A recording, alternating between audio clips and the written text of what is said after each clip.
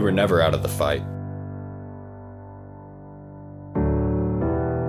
You were created for a time such as this, and you are now preparing to be sent into battle. God is calling you to be His disciple, to be formed in virtue and holiness. He has appointed you as an ambassador of His kingdom, to go and represent Him to His people. And He's enlisted you as a soldier of Christ, to be sent out to fight for the good in this world. You are not made to make excuses. It's time for you to take extreme ownership for your life, for all of your life. It's time to rise up and finally be the man or woman you were created to be. Follow God. Lead others. And never surrender. It is time to begin seeking excellence. I am joined today with my friend, my second favorite person in the world, Austin. How we doing, my man? I'm doing well, thank you. I wasn't trying to get that on video. I couldn't. I'm assuming you're giggling because we're not looking at each other through a screen, but we're actually here physically present, nuts, right? One-on-one. This is mano y mano. Yeah. For those of you Latinx people out there. I'm worried about you this time because last time I think you walked 4,000 steps during our podcast recording, walking around your house carrying your laptop. Yes. And so, we have to be stationary today. Is that something you're feeling good about? I am exhausted. I was just saying off mic prior to this that as an extreme extrovert, I think I would call myself an extreme extrovert. It's lost on people that doesn't mean that I don't get tired from talking to people. And being at an event like this with 800 people of people you know and people you're getting to know, it's very tiring. But I'm excited to be here. I'm excited the fact that we don't have a agenda and to see how much trouble we can get into today. Yeah. Let's go. Lord knows that there will be no shortage of that. And I think it's fun to not have an agenda, to just be able to sit down and talk. We're here obviously at the Napa Institute Conference. Hey, Michael Voris. And it's been a blast. I've had a great time so far. You were the first person that I saw, naturally, because you were sitting in your throne there. Many people have mentioned the fact that I'm in the throne a lot, but it's all strategic. There's a lot of people I want to see, and I can move around but still miss people, or I can stay in the place that I know everyone's going to come through that door. Yeah. And I can kind of pull people aside and have conversations, and I think it's called winning, and that's what I'm about. So being the great connector. The connector. I'm a uniter, not a divider. Unless you're Protestant, amazing. Then not so much. Then you're a divider. So tell me, how's your life? How have things been? It's things are going well. I am, as everyone likes to point out, I travel a lot. So you do. That's always the funny thing. We mentioned it last time that I am a fulfilled Jew. For those Jew haters out there, I became Catholic, and a complaining Jew means you're a happy Jew. So I complain about the fact that I travel so much, but I wouldn't have it any other way. And I actually am happy the fact that I get to complain that I'm working too much and traveling too much. A complaining Jew is a happy Jew. Absolutely. That's why Seinfeld is popular. That's why Curb Your Enthusiasm. It's all based in this idea that I like to gripe, but that doesn't mean I'm unhappy. That's amazing. But all these white people don't understand it. You know what I mean? They really don't. No. It's hard to... Because they're all from Protestant. Even the Catholics are all like raised in this Protestant mindset of we just have to pretend like everything's great. No. The food was overcooked last night. Let's talk about it. Let's talk about it. That's incredible. Well, I'm glad to know that you have things to complain about. I would hate for you to run out. I will not lack in things and observations. What do you think? So Nathan last night, just so for the audience let me paint you a picture. Nathan, I believe, said yesterday that I am somebody that has strong opinions on everything, that I don't lack for opinions. And I don't remember the comment, but someone asked me about some random thing, and I was very emphatically about it. And you just started giggling about, of course, you have an opinion even on something like that. Yeah, you started yelling at somebody. I don't know what it was for or what it was about. For everyone out there, this is fake news. I don't know I've never yelled at anybody. I have a loud voice because I'm Jewish, and if you complain about it, that means you hate Jews, anti-Semite, and it's part of my cultural. It's my cultural background. What can I do? I pull that Jew card anytime I need to, or when I'm playing apples to apples, or just when you want to. Absolutely. It's a free country. That it is. That it is. I want to say before we get going, I just remembered I haven't thanked you for your service. So thank you for your service as a veteran of our country. You're welcome. It was the Army, but I think it still counts. Did you ever consider joining the Army, or did you always know you wanted to? No, because I'm a man, so I went into the Navy, Department of the Navy. No one's going to watch movies about the Army. They're going to watch Maverick. Really? So, yeah. Nobody's going to watch movies about the Army. Give me an example of a good Army movie. Were you an aviator? We were soldiers? No. Long pause. Can you tell me the naval film that's popular where people just sit on ships? Well, it's called Maverick. Maybe you've heard of it. Tom Cruise's #1 grossing movie ever. But he was a pilot. People go. He's in the Navy. I know that you don't understand that there's multiple jobs within a branch. That's why I asked if you're in aviation, though. I was not in aviation. I was in the Navy. Same branch. Still makes me excited. It doesn't have to be the same person that does my job that I have to go watch in the movie. It's like being an Army cook in the Navy. You know. I wouldn't know what it's like to be an Army cook because those low ASVAB scores keep me from ever seeing. Army's got the lowest ASVAB scores out of any other branch. ASVAB out there, if you know what that means you're enlisted. That's true. Yeah. That's true. And you were in the Navy for what, 6 years? I was in 8 years total. 8 years total. Incredible. Well, thank you as well for your service. Thank you. I only thanked him so I could be thanked because I feel like it wasn't being reciprocated. So I can say, I think I told you this last time. If I ever write a book, it's going to be called "You're Welcome for My Service." That's going to be the title. Yeah, that'll be great. Because it's always awkward when someone says "Thank you for your service." Like, I mean, okay, thanks. Yeah. What do you say back to that typically? The joke that I have, I'm going to open up my life a little bit, is I have a saying when people send me like really nice things, like someone sends like a heartfelt text, I get a lot of them for some reason. And people send these really heartfelt texts and just, I want you to know, Austin, I love you. You're my brother, blah, blah. And I was joking. How did I respond? Middle finger emoji. But, so yeah, that's what I want to do. Like when someone have you found that people really appreciate that? I mean, I don't usually send the middle finger emoji, but it's just a funny, like, that's how you respond to something so like touching. Yeah. Just middle finger emoji. Just a little joke. Yeah. That's incredible. Wow. So I know obviously we've recorded together before. Yeah. I don't even remember really what our main topic was last time we talked. I think it was very much like this. I think we came in kind of without a plan. It's two brothers hanging out. Cecilia and Megan got that one the dang heck bullcrap lady fest. Men need to have a similar gab fest that is built on pushing each other to be better and finding ways to mock each other. Yeah, I agree. Finding ways to mock each other. I like that. Yeah, I know that is something that is very central to who you are as a person. Is love? That and giving people a hard time. But at the same time, I have to say this. I also get a hard time. It's not like I'm only the one giving. I don't think I've ever given you a hard time. Are you joking right now? The number of people that like to mock me is a number that I can't even calculate. Yeah, it's. But I'll take it. Yeah, I think like 3 to 5x year over year. Totally. If I had to guess. And it's something I just take because it's hopefully going to take time off of purgatory, but we'll see. Yeah. If it even exists. God willing. Yeah. Joking. Dare we hope. So let's talk while we're here. Let's talk about one of your favorite people in the world. Is Pope Francis, obviously. Whoa, and so let's just dive right in. I have no idea what this sounds like right now because I don't have headphones because it's a low budget operation. Francis. So if I sound too close to the microphone, I apologize. This is very low budget. Let me do a low budget. Let's just do an audio. I just want to see where my mic. I don't have like a. We didn't really have a good sound check before. We have a sound check. I can't. It's not usual to do a podcast like this without having headphones. So if I'm too loud, I apologize. Sometimes I think my voice is too high pitched. It kind of drives me crazy. So we need to get you. So I should get more headphones for you.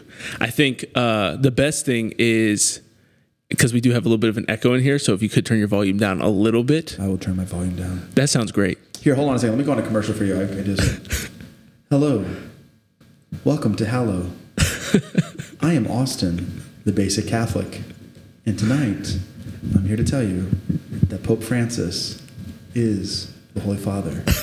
Wow. And while I don't agree with on a lot of things he does, it does not change the fact that he is the Vicar of Christ. Powerful. Did you hear that, Alex? What was that a commercial for? I'll never be on Hallow because I'm too conservative, but that's another subject. I'm just kidding. I love Hallow. Check it out. You do. You do like to give Hallow as an organization a hard time. Of course. That's what I've learned. You give a hard time to those people that you love. So you get too loud and then it gets echoey. That's right. You give a hard time. I don't know what he wants from me. It's going to be a big challenge for you, I think. I don't know what he wants from me. Okay, that's so Pope Francis, what do you want to know? So let's talk about... He's from Argentina. He's technically Italian. Recent things that have kind of happened with him. Obviously, we've had the headdress thing recently. I don't care about that. What was that? That was in Canada, correct? Mm-hmm. He's on this apology tour for the alleged Indigenous children death scandal in Canada at these homes. The interesting thing about that is the fact that they've never found dead bodies. Really? Yeah, that's something I never knew until like 2 days ago when I started reading into it. And sure enough, they think there are dead bodies buried in these places. They're not mass graves as they're allegedly called. Yeah. But he went to Canada to apologize for the treatment of these children in these Indigenous schools. Again, without proof that this even happened, that they're being accused of doing. Wow. Definitely complicated, to say the least. What? Yeah. So I guess, is that the whole thing? That's the whole reason why he's there? And Yes. that's how he ended up doing the Indigenous? I mean, they're doing other stuff, but that's kind of headdress thing? that's the entire theme of the travel.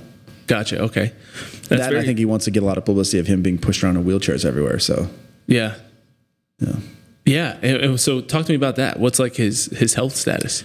No one knows. He's got some health stuff. I keep hearing things that he's got some major health issues. Some friends of mine in the media over in the Roman press pool, but I'm not on some Pope death watch as some people are. I know that's something that's a very creepy thing for people because in the church we do believe that, Lord willing, there is life after death, and so the vicar of Christ is a temporary position. Mm-hmm. Some retire, unfortunately, but it usually is a lifetime service. So I think there are people in the church that are probably anticipating a new pope.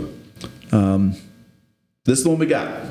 What is your perspective? I assume you're at least somewhat, a fan might be a bad word, but at least you have some respect for former Cardinal Ratzinger, Pope Benedict XVI.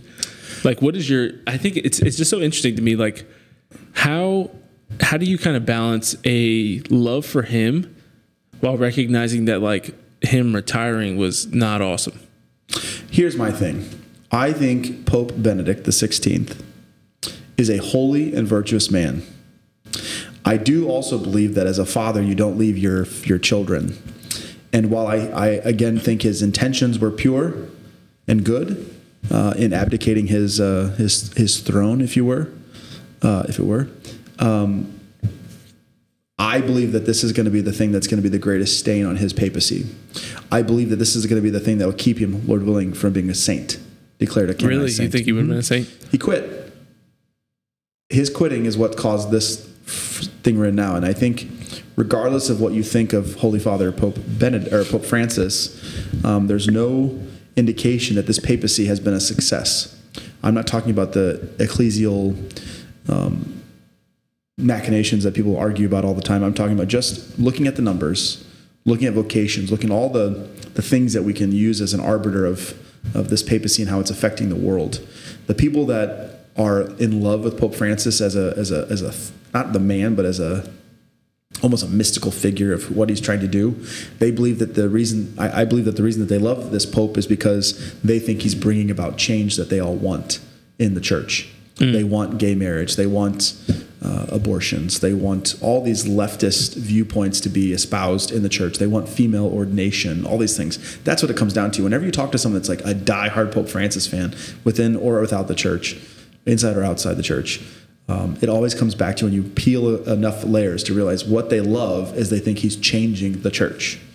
And so it's a complicated place. I will say this. I think I'm not usually this quiet and calm, but I'm trying to keep my voice down and not get more You're doing a great job. I'm not trying to get more animated, so I get very echo impressive. in here. But I to be clear, the Holy Father is not only the Pope for the world and the leader of the world when it comes to faith on the planet. He's also the spiritual father of priests and seminarians. The thing for me that has been the greatest indicator of the fact that this papacy is a problem is the fact that when I was in seminary under Pope Benedict and then in the seminary under Pope Francis, one of the greatest things that was ever pointed to me was when you would go into a room in the seminarian's bedroom, their room in the seminary, I would say 80% plus seminarians would have a picture of the Holy Father on their wall. Mm-hmm. Or on their bookshelf. There was some framed or some photo of the Pope somewhere. I would ask anyone who's in seminary now to think about it. You don't go into many rooms in the seminary where people have framed photos and pictures of the Pope, of this Pope. Okay, Austin, what does that mean? That's a nice little aside, but what does that mean? I think that there is for whatever reason, the Holy Father has done a very bad job of acting like a father, not only to, I think, the laity, I think specifically to the priests and to seminarians, to men discerning and or in the active process of becoming priests in their priestly formation. And what I mean by that is the fact that the Holy Father, when you read about things he says about priests, he always makes them sound, he's called them little monsters. He's made very derogatory things, especially if you're traditional minded at all. And I find that problematic. I think just as a bishop, let alone the fact that he's the Bishop of Rome, so he's the Pope, but just as a bishop of a diocese, which at the end of the day, that's what he is, the Bishop of Rome. As the bishop of a diocese, that's no way to run a diocese. You, at the end of the day, have a fatherly responsibility to your priests and to your seminarians to light a fire within them and let them understand their own worthiness because of your spiritual fatherhood that comes from the office that you hold. And I think that is something that's very problematic. It's something that priests and seminarians will only say in hushed conversations. It's not being discussed outwardly because it's the Pope. And so we're in a weird situation. Historically, I think the fact that we have had great popes, quote unquote, for the last so many decades, century plus, we've been lucky. But in the history of the church, we've had more bad popes, quote unquote, bad popes than we have good popes. So this is nothing new. It's just new to us because we've never experienced it. And you can easily look through, and we can have a longer conversation about things that the Holy Fathers, Pope John Paul II did. We can look at, not John Paul I because he was only in Pope for like 10 days. Yeah. Poisoned. And then, but we can look at other popes and say, for the most part, they were good intention and they did decent. I think the Holy Father is a political actor more a lot of times than it seems like he's a spiritual father, and I think that's a problem. I think his demeanor is very off-putting.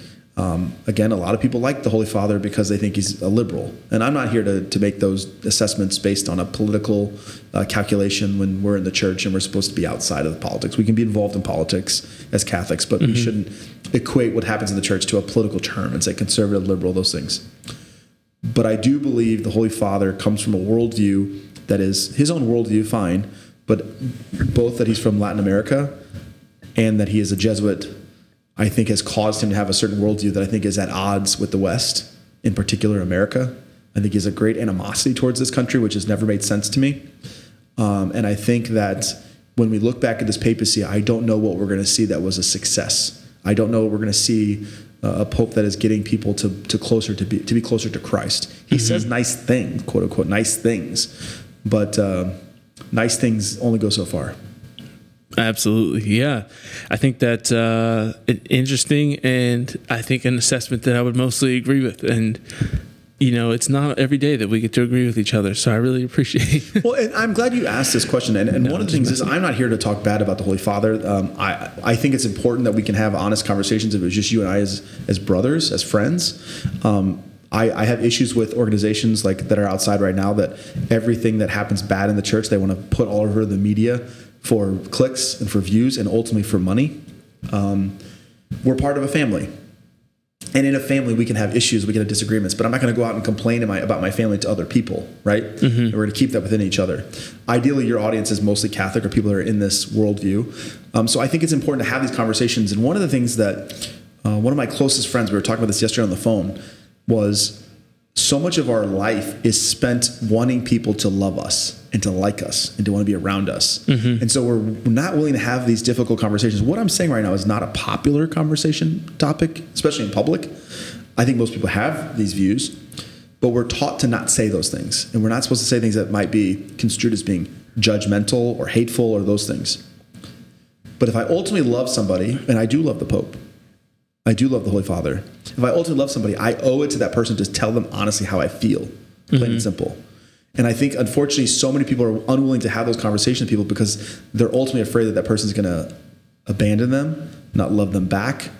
But if we believe in capital T truth that the church is and embodies on this planet, I owe it to everyone, including you and including to your audience, to speak truthfully always, even if it isn't polite company. Yeah, even if it doesn't make people feel good. Correct. And it doesn't feel good. It feels like we've been without a spiritual father for a number of years now. And I'm frustrated because it's only the wackadoodles on the far right who even say it, and then it's discredited because they're the wackadoodles on the far right. Yeah, because they're crazy. Yeah, that's really interesting. What do you think there's like a point at which it's not helpful to criticize the Pope or to talk about these things? I think when it's done in a place of lacking charity. So I hope nothing I've said here doesn't sound uncharitable. I'm not here to say I don't like the cut of his jib. I don't like the way he does that. There are a lot of things I just don't understand or agree with. And I'm a beloved son of God. I'm a member of the body of Christ, as a member of the Roman Catholic Church. As a fulfilled Jew. As a fulfilled Jew. I'm glad we put that out there. But ultimately, as a member of the body of Christ, the Pope works for me, right? Yeah. And I don't feel that he is doing anything to show that he loves us. One of the things, we'll get into this later, I'm sure, I'm a big fan of the traditional Latin Mass, or I can never say it. Cardinal Burke always says, "Iusis Intiquitur," and I can never say it. It's the official term of what it actually is called. The TLM has a different term? It's Iusis Intiquitur. It's like the old use or whatever it's called. Wow. I didn't know that. The church spends millions of dollars and has hosted multiple synods at this point of this papacy to figure out what they can do to, quote, bring young people back to the church. Young people, in response, say, we want to be able to go to the Latin Mass. We'd like to see more Latin Mass. What does the Holy Father and the Vatican bureaucracy do? Close that down. It has made zero sense to me you don't need a synod. You don't spend millions of dollars to see where are young people flocking to. Now, that's not me saying that we should get rid of everything else and just keep the Latin Mass. But there is clearly a desire by the youth, by young people, to have something more than their Novus Ordo parishes where they've had so many abuses and so many things liturgically that just don't make sense. And to see this happen, it's very frustrating for me. As somebody that you've gotten to know me pretty well, that I am not the smartest person in the room. I'm not an expert on most things, but I have eyes and I have a brain and I can see what's happening. And obviously I'm in a different situation because I get to travel so much. I am, fairly connected to different segments of the church and the population. But I don't think it takes a rocket scientist to see that for the most part, young people have a desire for beauty, truth, and the things that were taken away from us. They don't want to go to whitewashed churches with Karen from the parish council up on the altar doing all kinds of stuff. They don't want that stuff. They don't want to hold your hand during the Our Father so they can feel like they're part of a community. They don't want two men giving the homily on Gay Dad Day. They don't want any of that stuff. They want orthodoxy. They want to know that their life, if they're saying that their life is meant for more, if they're saying that the Catholic Church is the place of truth and the seat of wisdom on earth, they want to feel like it actually correlates to what they experience at their masses. Right. What do you think is that draw? Why do you think that is? I think it's one of those things that can make sense to those of us who understand it. But what if somebody doesn't understand it? If you were trying to explain it to a priest or to a parent, or I think it happens a lot of times in youth ministry, where there's we have to almost water down the faith for the sake of appealing to the youth or appealing to young people. We have to make it super fun and it has to be emotional. Why do you think that people actually like the more serious, explain this more to me. reverent Orthodox things? Explain this to me. Since the council, and again, this is not a dig at the council, but that's the timeline. Since the council, parishes took out all the beautiful items. They whitewashed their parishes. All the art, the statues, a lot of that stuff was taken out and either replaced with ugly modern stuff or just not at all. Our music has become banal in this hippy-dippy Protestant stuff that just is not fitting for what we believe the Mass to be the source and summit of our faith. And we say that's because this is the way we're going to make people, it's more relatable, quote unquote. And I don't want to keep saying quote unquote 10 million times here. It's more relatable. You thought about it? Yeah, it's more. You went on a streak there where you said it 16 times. It's more quote unquote. It's more relatable if we make it more, approachable to people and all that. We've heard it all. Those same people that we say that we're ministering to, they pay money to go to museums, to look at the museums that house the statues that used to be in our churches, the paintings that were in our churches. They literally, some of them have reliquaries, you name it. Yeah. They have it there. They have chalices in in cases, glass cases. And then they go and pay money to go to the symphony and other things where they go listen to Mozart's Requiem Mass and all these beautiful music that was written for the Mass. Yeah. So the same people that aren't religious and don't want any of that stuff, we say, just take it all out. Yeah. We take it all out and then they pay money. They actually pay money to go see it other places. Explain that to me. I believe young people know that there's more to life, and they don't go to mass because they want to feel like it's everything else in their life. They want something that transcends the world, and the world's chaotic, and the world is the ground is uneven and slippery. One day a man means this, next day we don't know what a woman is, but then abortion laws change, and now all of a sudden we know what women are again. Like nothing is solid. There's no solid footing. Right. The one solid footing, is, Lord willing, is the mass, is the church. And when the church is uneasy and in this weird, uneasy time, it causes confusion for people. And the best thing that came out of COVID, in my opinion, prior to the COVID lockdowns, Pew, I don't know if we talked about this last podcast, but the Pew research, that was scary. I thought we were about ready to get shot. Did you jump or just me? No, it was 100% you, but you jumped enough for both of us. So the door just rattled. And but it rattled like I thought we were getting shot. You would have thought that there was AK-47 rounds being sprayed outside the window the way that this man just jumped.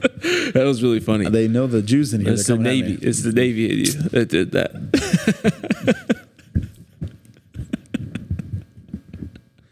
That was Pew hilarious. Research poll. Pew Research poll.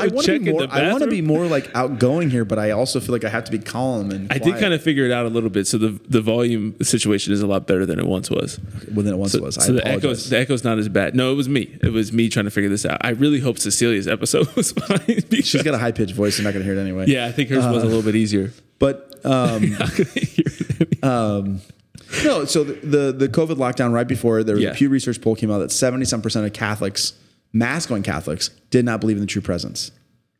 And I don't care what anyone says, it's society, blah, blah, blah. When we treat the Eucharist as though it does not matter, that's what happens. And so people see, so I'm trying to thought there.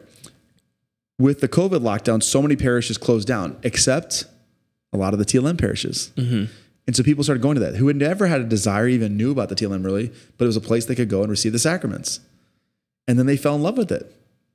And so for me, these aren't people that are like waxing poetic about the old days. No one in our generation grew up at all with the Latin Mass. So we can't be like nostalgic for something we never experienced. Right. But there is this inner desire for truth, for discomfort. I want to be discomforted. I want to be uneasy. Mm-hmm. If we believe that the source and summit happens at the liturgy, at the Mass, it shouldn't feel like something I experience at the country club or out here at the courtyard having dinner.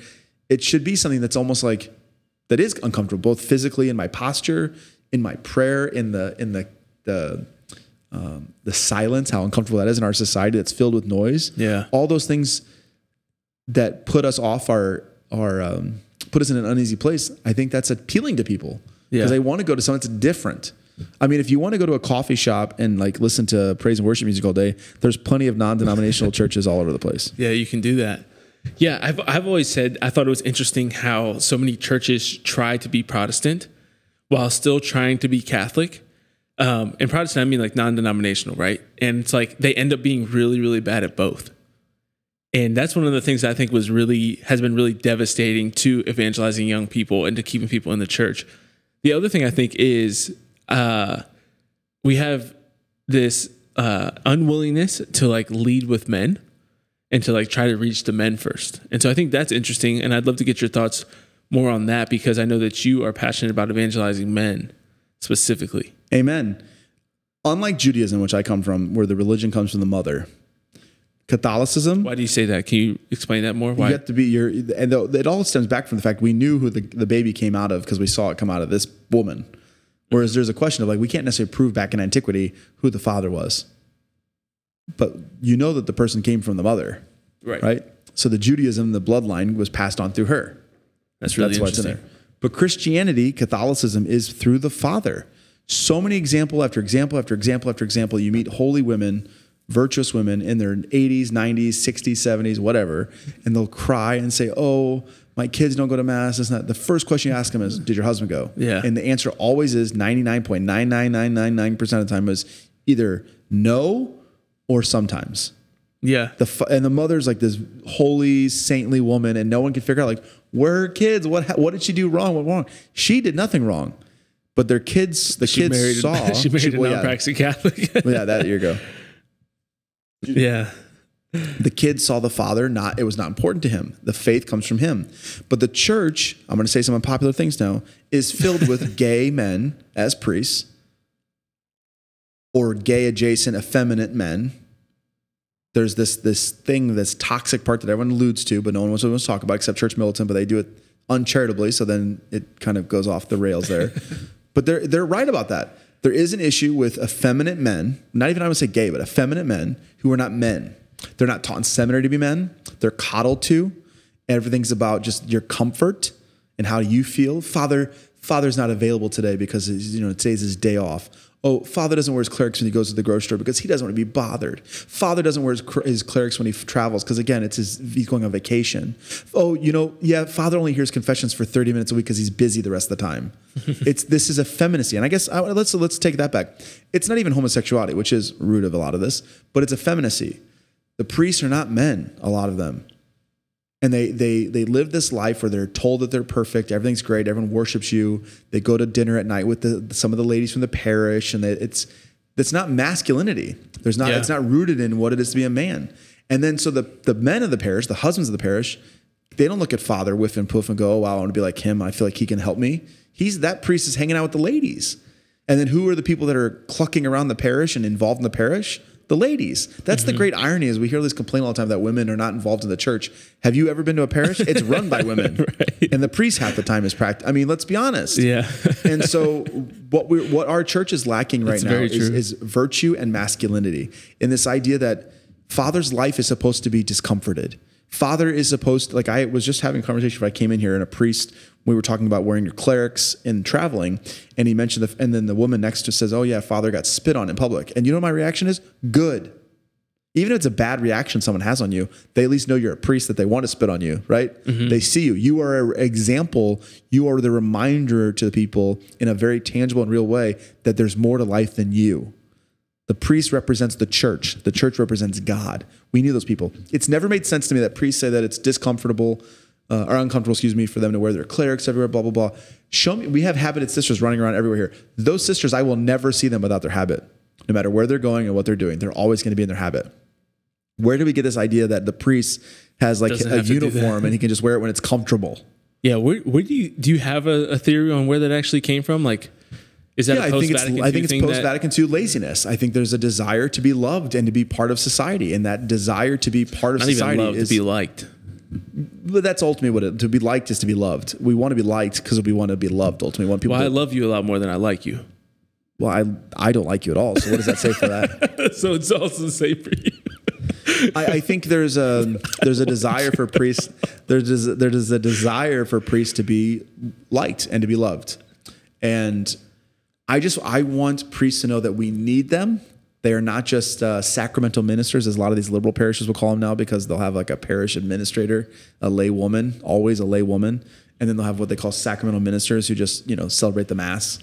And the administrator is the head of the parish. Mm-hmm. That exists. Oh yeah, I think you're making this up. I think it's St. Francis de Sales Parish in Albany, New York. They're all over the place. I can start listing them. Yeah, there's a lot of parishes like this. That's crazy. Where they have a lay woman over the parish. She's not called a pastor because she's not a priest. So it's parish administrator. And then they'll have one or two or a couple always older boomer priests who are called the sacramental ministers. The parish in Albany, New York, which, by the way, this is how bad it is, even with Bishop Schraffenberger, that diocese in this parish is in Albany, right down the street from the cathedral. They have this woman that's running it. It's on their website. They put it on their photo galleries. And this is also, by the way, this is the Newman Center Parish. I kind of want to look it up. This is the Newman Center Parish for the school. I think it's Siena or whatever college down the street. So here, let's draw you a picture for you. It's the Easter Vigil. In this parish, they have pictures. I saw it. I took screenshots. Oh, man. This parish, they have the sacramental, or the parish administrator, the woman, she's wearing an alb, and they have people being baptized, right? She's pouring the glass bowl of water onto the person being baptized, and the priest is sticking his hand in the water as it's flowing down. That's his. What'd you say? That's like the baptism. Oh my gosh. I think it's Francis de Sales. Let me look it up here. We got a minute here, right? Yeah, that is wild. It's downtown Albany. Here you go. I just opened it up, and this is the first thing. Priest who offered mass on inflatable lounge set and see.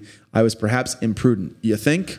Did you hear about this? What? No. This is in Italy. A priest with no clothes on except his swim trunks on a floaty celebrated mass in the water with a bunch of people in their bathing suits. Perhaps I wasn't prudent.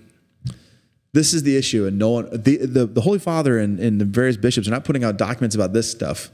It's the Latin Mass. It's the problematic one. That is wild to me. I've never seen him float on a floaty. My boy did mass on a floaty. What's up with these Italians, man? It's all of them.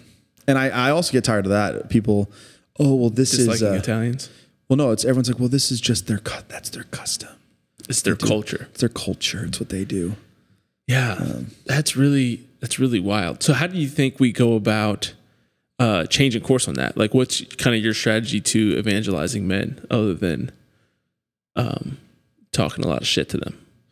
I think you hold them accountable. Like, that's a pivotal part. No, for example, like your pastoral men, you have to understand how to deal with men.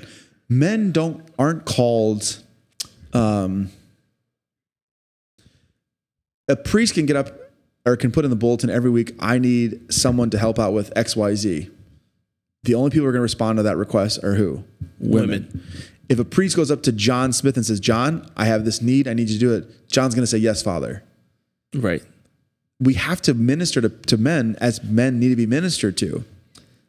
Men are always going to let women just take it. Like, I don't got time for that. Let her do it. Yeah. But if you go to John and say, I need you, you have a need, you'll get men immediately.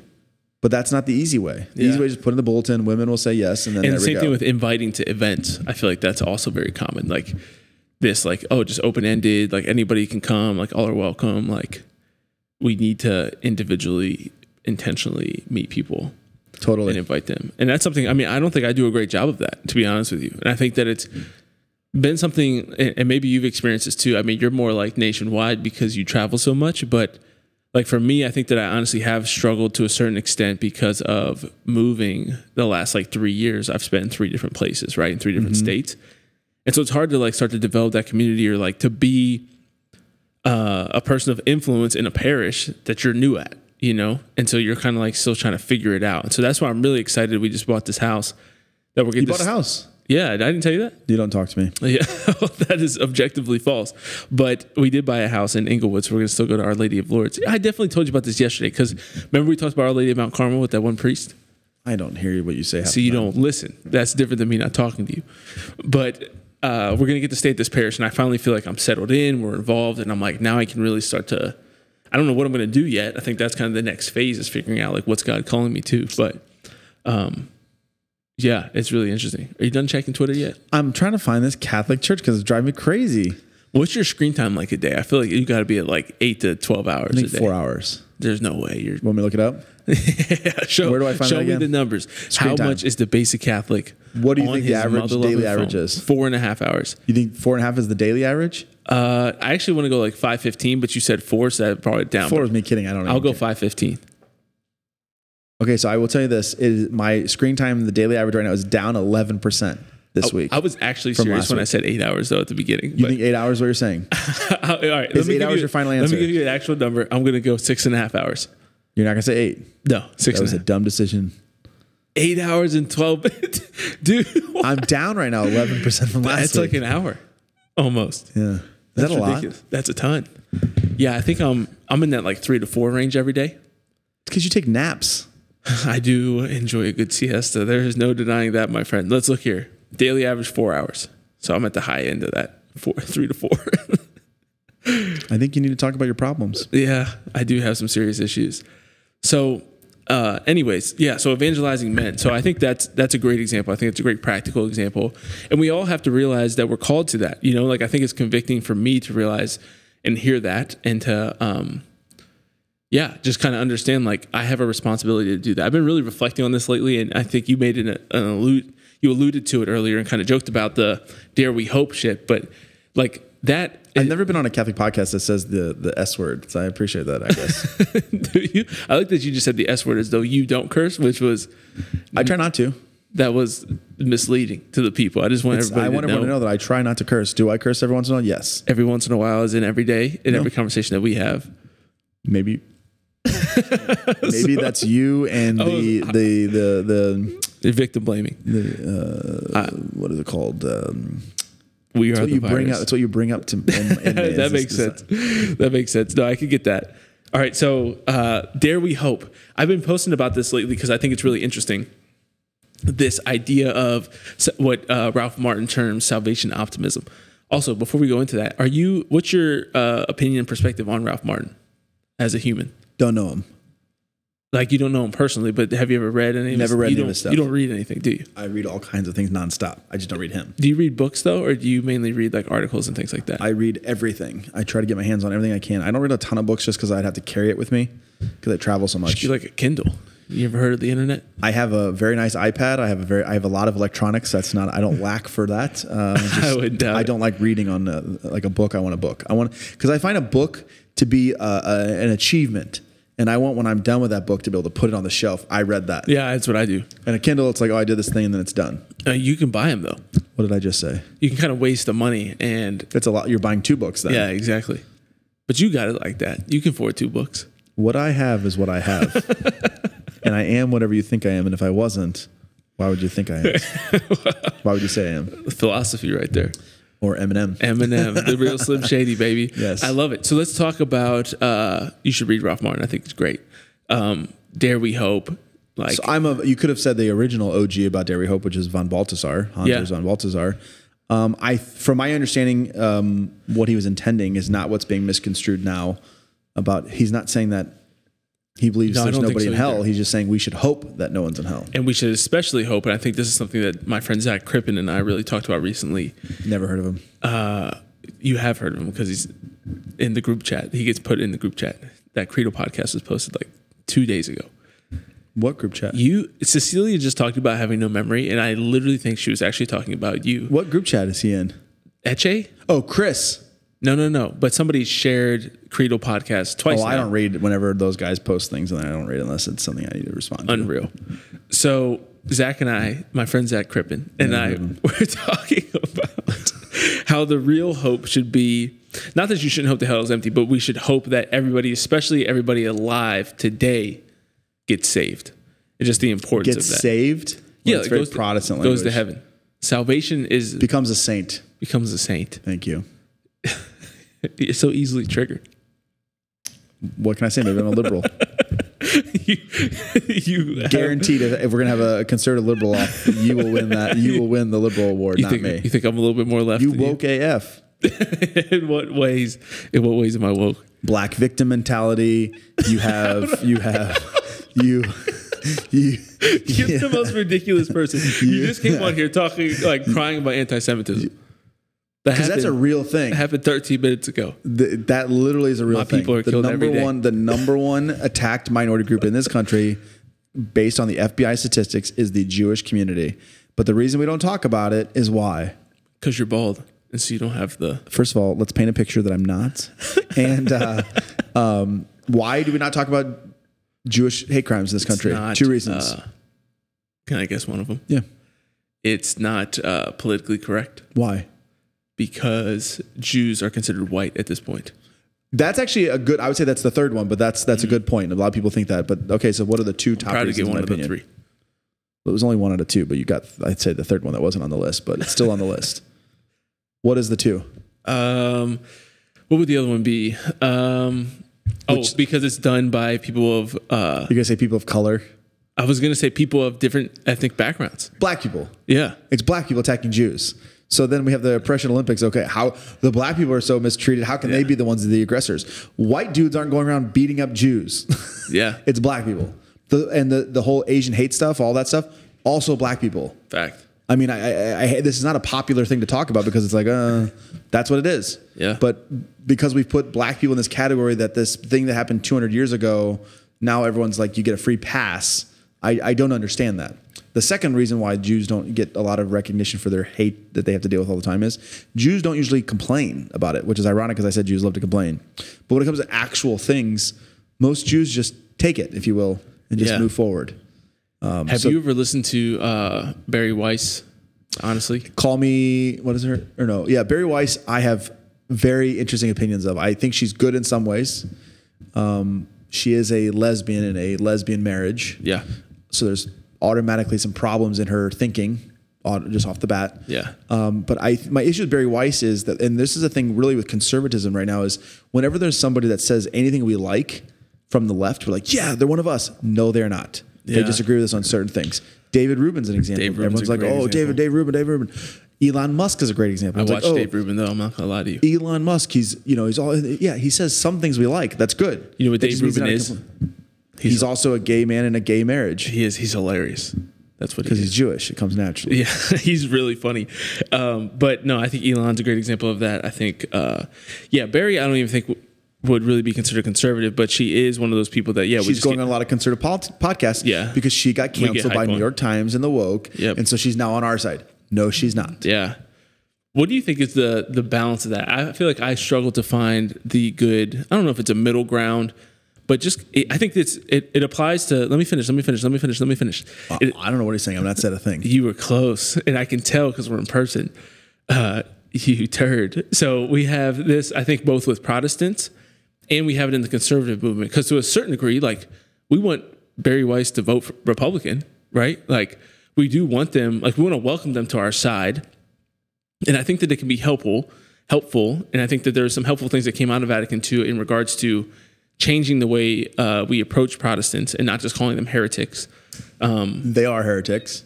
Indeed. But I think there's value in not leading with that. And we want them to eventually come to our side. Like, how do you think we kind of find that balance of like recognizing like you're not really one of us, but you're kind of one of us and you're welcome to become one of us? No. Truth. How do you think you do it? The issue is the fact that we don't want to tell people like, it is uncomfortable. It is uncomfortable. It is uncomfortable. If I went today at dinner tonight and said that your daughter, there's a guy that's here that we both know, I'm not going to tell you who it is, whose father was born and raised Catholic, in high school left the church with his entire family. Family's all practicing Catholics. One of his kids is here right now. And I had a conversation with this person. And I asked him, I said, I don't see your dad. Like, there's something about when anything comes up about faith, your dad, like, it's just interesting. But there was nothing like glaring issue. It was just like something doesn't add up in my head because I'm very observant. And he says, yeah, my dad goes to a Protestant church, but he'll still go to church with us as well. He plays in the band at this Protestant church, plays the drums. I said, well, okay, but he doesn't receive communion, right? He goes, yeah, he does. I'm like, and he proceeds to tell me, my dad doesn't believe in confession, my dad this, but he still goes to communion. And this person, who again is here, was a focused missionary for a number of years. This person has never said to his father, you can't be going to communion. Yeah. You're committing a mortal sin. And they're participating in it because no one wants to say anything. It is not loving to not tell people when they err. Now, I'm not saying that I need to hold a sign on the street corner and just tell Protestants you're damned to hell. But to have a false... so is that just false? Do you avoid saying certain things then? No. I think you have to always be tactful. Yeah, because you do that. I mean, like you're involved in like political things where obviously you work with people who are Protestants on political things. And I think I never lose the fact that I'm a Catholic and that we are not the same. But you don't when do you tell them that? When I'm talking to them. I bring it up in every conversation. You know I do. You have no doubt. Tell me how. You're depends on the situation. I will tell you. At like a I was at a Turning Point event a few years ago, and this guy, I just met him. He's an elected official, and they said, "Oh yeah." And then people always say this thing is, "Oh, I used to be a Catholic." And what if they don't say that though? Okay, but I'm saying I used to be a Catholic. That's a more clear example, I think, in my mind, where it's like somebody that used to be a Catholic. Obviously, you're wrong. For someone who's a Protestant in that, I don't like go out of my way to tell them that they're awful and they're going to go to hell. That's what I'm saying. But I do let them know that the truth is in the church, and that's the only place they're going to find it. When do you tell them that? When I meet them, when I'm having conversations about it. It's not like, hey, do you like my suit? Yes. Oh, by the way, you're a heretic. You're missing a lot. I had Dallas. Dallas had me do an Instagram Live with him, and I called him a heretic on the show. On Instagram? Dallas Jenkins. Did he appreciate that? He likes me. We're friends. I'm sure he loves you more than he likes you. No, but I think this is a big issue that we don't talk about. The Protestant Reformation is of the devil. Breaking away the church into splintering into these things is the devil.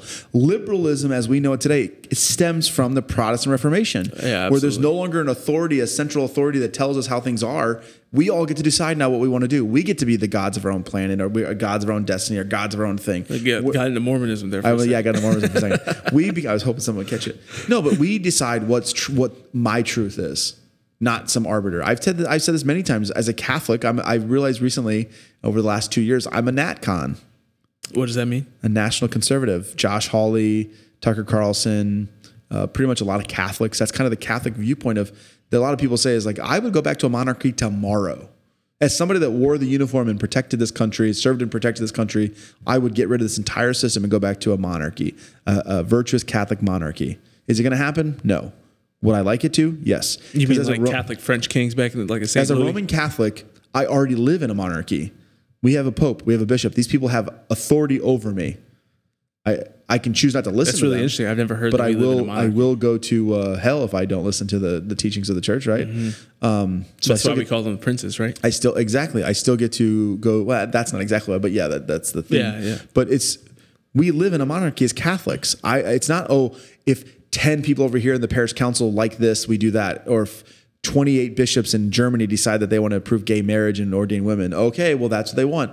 We don't live in that system. Yeah. There's truth and that's it. And so the political thing, and I'm actually excited we're talking more politics because I talk church stuff all the time and it's a lot of inside baseball.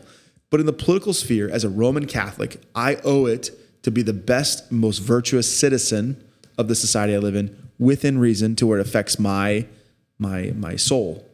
And so just because the society or the my fellow countrymen decide something as a whole doesn't mean that I believe that's right, and doesn't mean I have to follow it. I have to follow my conscience, barring the fact that my conscience is actually well formed, right? Mm-hmm.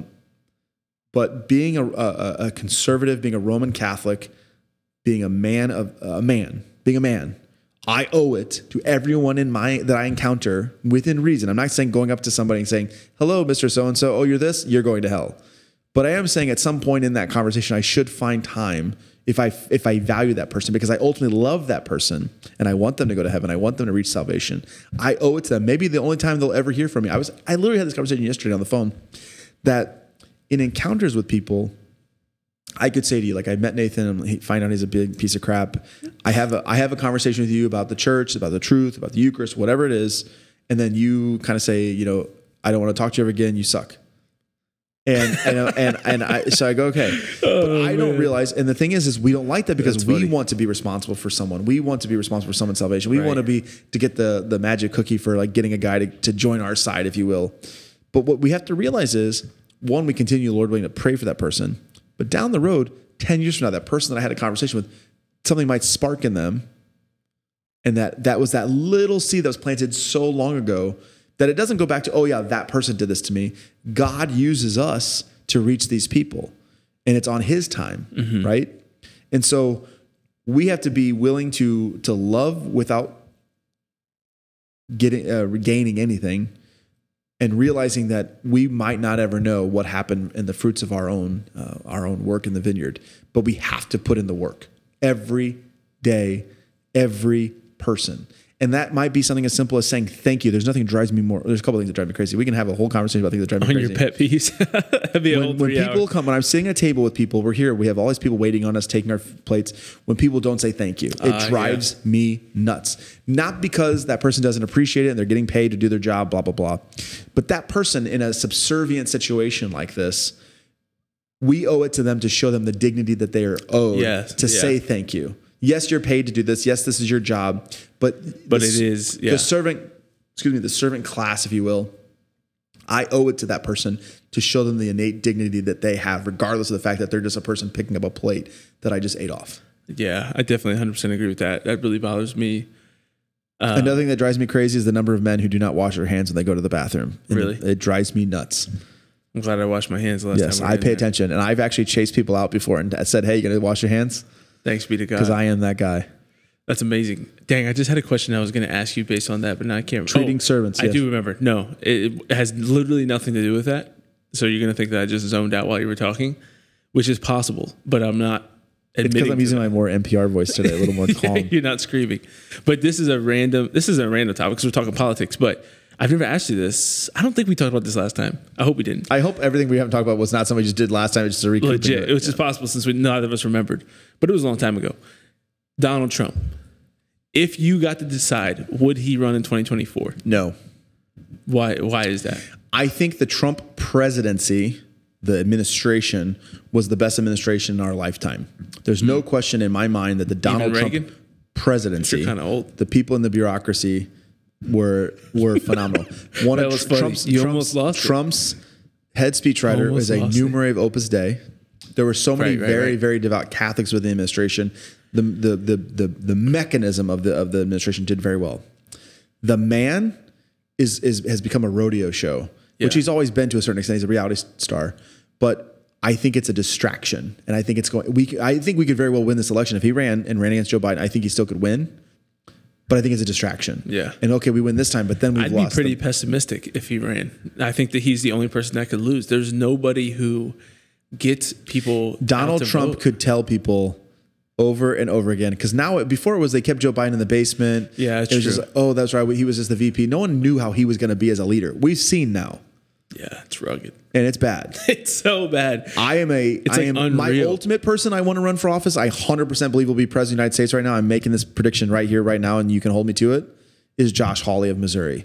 Josh Hawley will be president of the United States someday. That being said, I don't think it's his time yet, and that is why I am saying right now, today, for all of your audience, for the first time ever anywhere. DeSantis 2024. Wow, that's an official endorsement. 100%. We can put that on ads because DeSantis brings all the stuff that we like about Donald Trump without all the other bravado, crazy stuff. I'm 100% with you. I'm done talking about Trump. Well, obviously not because we just did. You brought it up. Yeah, he's just so bad. He's not so bad. He's not as bad as they make him out. I worked in the Bush administration where they said Bush was a racist, Bush is an idiot, Bush is this. Then Mitt Romney ran. Bush is kind of an idiot. No, he's not. How do you figure? Kind of. Give me an example. Even kind of. Give me an example. Just some of the like. Give me an example. He has Joe Biden level like gaffe videos. Yes, which you can't find of Ron DeSantis or Donald Trump. Ron DeSantis hasn't done speeches for years and years and years.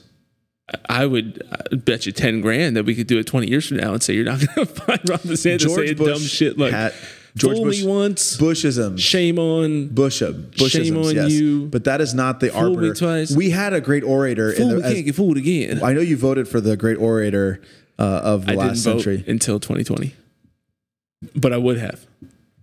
I thought you were an Obama supporter the first term. Yeah, and I was a registered Democrat, but I never voted.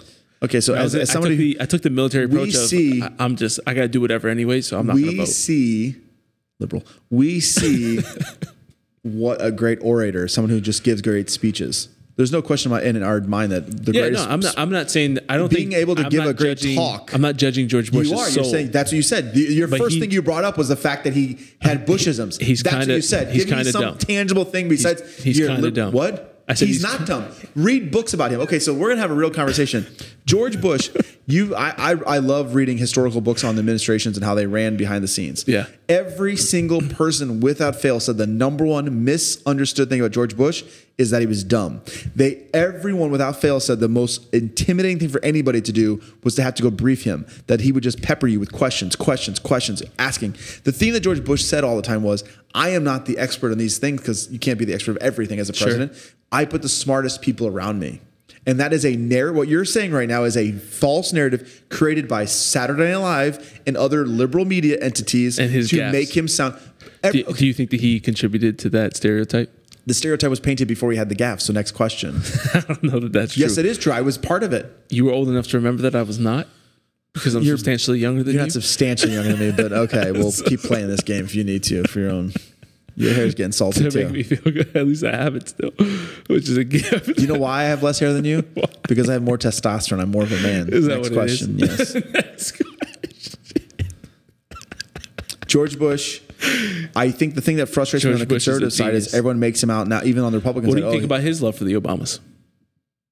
He doesn't have a. There's a thing about the fact that politics has to transcend that. I think that when you're the president of the United States, there's very few people that can relate to your life. Mm-hmm. And even the people that you ran against or had problems with, you have a kindred spirit to that. We saw it with George H.W. Bush became good friends with Bill Clinton, who beat him out of the White House. Yeah. They became good friends. There is something about that camaraderie. And I think of anything that shows the greatness of our country, that you can have those connections. And I think that's one of the things. It's pretty sad that it doesn't exist. Like, he's like the last example of that. Well, I think that's why I'm my moment of me being done with Donald Trump was when he didn't go to the inauguration. I thought that was a cowardly showing. And the thing that frustrates me the most about everything he did post-election day was pretty trash. I think the thing that frustrates me the most is everyone just gives him a pass. And he talks this bravado and he's able to do these things, but he doesn't back it up with actions. And everyone says that he's loyal, but he talks a lot against General Mattis. He says things against other generals that work for him. Right. You're the leader. You picked these people to be in your administration, to be leaders in your administration. And now you're saying they're horrible and they weren't good at their job. You picked them. Even if that's true that they're horrible, you picked them. Right. But what does it say about you? Yeah, I agree. It's pretty crazy. So hopefully no Trump in 2024. He'll also be like twice your age, which is, as we've already stated, old. So that's for the record. I'm 27 years old. I don't understand where this comes in. There is nobody in this world who's going to believe that you're 27. I don't look a day over 31. That's really funny. 27. How old do you think I am? Do you know how old I am? You are 29. That's accurate. Did you know that, or did you just guess? No. You knew it. I did not know that. I think you do. I did not know that. I swear to you. That's impressive, then. Yeah, I'll be the big 30 next year. You coming to my party? I look at it like you're a tree. If we cut you in half and look at all the layers, you look about 30. Interesting. What a take. Any last things you want to talk about? How much weight have you gained since you got married? That's a good question. I would say probably 5 to 7 pounds is my guess. Okay. Yeah, mostly on the honeymoon. And then I've You gained all that weight on a honeymoon? Yeah, I probably gained at least 5 pounds on a honeymoon. I mean, we were there for 10 days. Where? In Mexico. Went to Mexico? Yeah. I remember when I was poor. I'm kidding. Never been to Mexico. I won't go to Mexico for one reason. The Mexicans? Sicario. That's racist. Sicario. That movie messed with my mind. Really? I'm not going down there. I've only seen the first one, but I really liked it. That's the one I saw. Yeah. I'm not watching the sequel. I bet it's good, though. Nah. What's other than Top Gun? You want to do a couple hot takes before we leave here? Yeah, sure. Let's do like a lightning round. Ask me some questions. Let's go. Ask you questions about hot takes. Let me think. What do you think is the biggest thing wrong with dating in Catholic world? Ooh, okay. Women have extremely poor self-esteem in themselves. They don't see their own innate value, and so they give in and date men who they shouldn't be dating. I think in general, women have this idea that everyone wants to live like Instagram celebrities and travel and all this stuff. And so guys who are right out of college or don't have, a great paying job yet can't live up to these expectations that women have for that. And I think that most people have been sold a bag of goods that your spouse is going to be the person that makes you complete. If you don't have self-esteem for yourself, even if you marry somebody, they're not going to fill you up. Sure. And your relationship cannot be based on the fact that everything you do is just because you're attracted to that person. Wow. That's good to know. I love it. And I'm single, ready to mingle. Ready to get on out there. I love it. A little shameless plug there. What do you think the Catholic approach to gun control should be? I think I am not a gun owner. I'm not a fan of guns in my own life. I learned how to shoot a gun in the military. I don't own a gun. But I think to blame guns on the issue is a cowardly cop-out. The issue is the fact that people do not value life. And I know people say this, and yeah, you can't necessarily plow through a crowd of people with a car and kill as many as you can with a gun. But unless we're going to get to the root of the problem, we're just putting a Band-Aid on the larger problem, which is mental health and the devil in our society. And we live in a society where everyone says this crazy stuff that infiltrates people's minds on all these guys. A couple of things. One, most of them have absent fathers. Most of them have addictions to pornography, all those things. They go in deep, dark places. Pornography, all those things completely alienate you from society, right? Mm-hmm. And they make you more and more, the more you go into that, you get more alienated, which causes people to go crazy. But we don't talk about all those things. And so unless we're going to have those conversations, the gun control thing is a moot issue for me, because we can Chicago, places like we've talked about this before, you and I, but Chicago places have the strictest gun laws. They have some of the worst violent crimes when it comes to guns. Yeah, it's hard. So the issue is not guns. The issue is the societal issues that no one wants to talk about because it's not nice. Absolutely. Do you believe that chemical imbalances causing depression is a real thing? I don't think that it's necessarily 100% the cause. I think that's just an easy cop out and say like, we'll give someone a pill to make them different. I think all the pill does is just change your mood. We have to deal with, it's okay to be caught up in the fact that you're unhappy. It's okay to be unhappy. It's okay to be sad.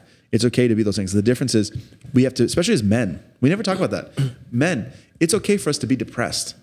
Most men don't have close friends. Most men only have like their buddies that they're on a fantasy league with, if they have that, or a guy maybe at work they talk to. But who do men talk to outside of maybe their spouse or their significant other? If even that person.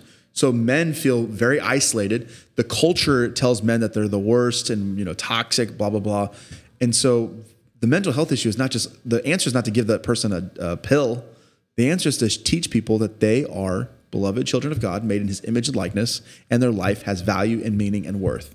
And that's only done through relationships. Relationships are key. We are in our very nature beings that desire community and relations with one another. Do you believe, I'm coming up with some great questions here. Do you believe that both women and people and the doctors who perform abortions in an ideal world would serve jail time? In an ideal world, I like how you asked that question, because in an ideal world, I think that you'd have to, it begs the question if a woman's, the argument is that you wouldn't charge a woman because she doesn't know what she's doing. She's been sold lies, blah, blah, blah. That's not usually how I understand the legal system to work. And if we believe abortion is murder, I think, yes, that would be in an ideal world where we would look at. Where we are now, no. But where we look at, yes. Doctors, 100%. If a doctor commits a murder, then they absolutely should be charged. Mm-hmm. Do you believe that tithing should always be at 10%? No. I believe the Catholic Church's approach to tithing is the fact that it's time and money and talent, that we are called to be giving of ourselves and our treasure. Anything that we have is not ours. It's something God has granted to us to utilize for the greater good of both ourselves and the society as a whole. And I believe that we should be giving to the levels that we're comfortable with. I don't think having a magic number. The church says you have to give. The church does not say 10%, but the idea of tithing is you might give 2% of your income to your church, 2% to the focused missionaries that contact you all the time to be one of their prayer partners. And does that happen to you? All the time. People I don't even know. I'm like, yeah. And it's always, the thing I hate about it is this, it's disingenuous. Right. Because it's always like, hey, I just really want to see if you want to, I'm going to be a focused missionary. I want to see if you want to be a prayer warrior. I'm like, no, you're not. You just want me to give you money. Mm-hmm. Just be upfront and say, I need to raise money. Would you be willing? It's always coming from this, like, it seems manipulative, and I don't like that. And I don't know if Focus teaches people that. I assume they do, because everyone says like the same thing. That's really interesting. I know you're in Denver, so hot take. Yeah, I've never met really many Focus people. There's a lot here. Yeah, there are. I mean, I've met a decent number of Focus missionaries, but not like people who are training them on how to raise money. Or like Focus headquarters people. But do you understand what I'm saying? It's always like, I just want you to encounter blah, blah, blah. And then, no. You want money. Yeah. You want me to give you money. And there could be a place for that, I think, with some people who really are very distant in their faith or might not be engaged or really doing an evangelization or things like that. Like there can be that approach. But for those of us who are doing that, like I don't need to feel like I'm a part of something because I give to you every month. But even if it is, even based on what you're saying, it's still disingenuous, because at the end of the day, you want money. Right. You're not actually happy if you walk away with just their prayers. You're putting it in this like nice little like warm fuzzies, but at the end of the day, you want their money. That's hilarious. That's very true. You got two more? Amazing. Let me think. I think I had one that I lost. What is your take on the legalization of marijuana? I'm against it. For this reason, marijuana is not like alcohol in the same sense. Regardless of how legal they make it, it has a negative connotation in society, and the stench and the thing that comes with all of it is negative. When you allow these things to happen in our society, it automatically degrades the society. Like if someone's outside smoking marijuana and that smell, it automatically kind of like makes the public arena less, right? It just has a negative connotation. I don't believe it's a good thing, and I don't care what anyone says. It does have addictive principles, and it does lead to, for some people, to go into a darker place. I think this whole BS narrative that marijuana is just this nice Cheech and Chong, you kind of, Seth Rogen or whatever person just smoking a joint here and there is no big deal. What does it bother you? I think that's complete nonsense, and I think it's wrong that we've legalized it. And I think we'll find that it's a detriment to our society. Last one: top 5 favorite rappers of all time. Can you name my first and foremost is my boy Enoch. Do you know Enoch? I am not familiar. I'm going to play you when we get off here. Enoch. My second one would be what's his name? The white dude from 116. No, he's the Eminem. He's a Christian rapper, but he's not a Christian. He's a Christian who's a rapper, but he's not a Christian rapper. He's very popular. You would know. Oh, the one that's angry. Yes. Yeah, he's like the. Why can't I think of his name right now? I don't know. I can't think of it either. But he's great. Yeah. Because again, there is a lot of this like what is his societal frustration, so funny, though, anger. That's why people like Billie Eilish. We need to have that stuff, but his music is still up. Like, even though it's negative or not negative, but it's filled with a lot of emotions. I think that's good. That's awesome. Number one, my boy Enoch Hundo. Enoch. I love Post Malone. Really? Wow. Hollywood is Bleeding is my jam. Austin loves Post Malone. I like a little Posty. Let me think.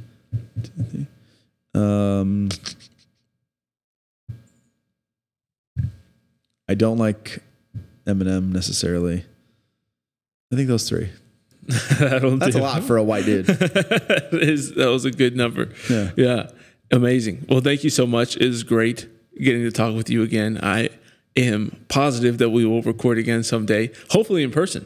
I think this is the best way to do it. I just need to be in a situation where I don't have to feel like I felt very subdued, and I don't like that. I felt, speaking of Donald Trump, I felt like I was very low energy, Jeb. Well, I appreciate you being willing to tone down your volume and your personality. Only for you, Nathan, because I love you that much. That means a lot. And I want to be said here, as much as liberal and Protestant-y that Nathan is, he's a good man striving for holiness. And so everyone listening to my voice, all 4 of you that listen to him regularly, 2 of which are probably his wife and family, he is a good man. He really is trying. He's missing the bar every single time, but he really, the effort is there. The effort is there. And I commend him for not giving up. That really means a lot. I'm so thankful. Awesome. Well, thank you, Austin, for that great closing message. If you enjoyed this podcast, I encourage you to block Austin on Instagram. At the Basic Catholic, because you never ever said who I was. I did say the Basic Catholic. No, you said Austin. And please do not follow it. And thank you for tuning in. It's been great talking with you as always. Continue to fight hard to be your best. God bless.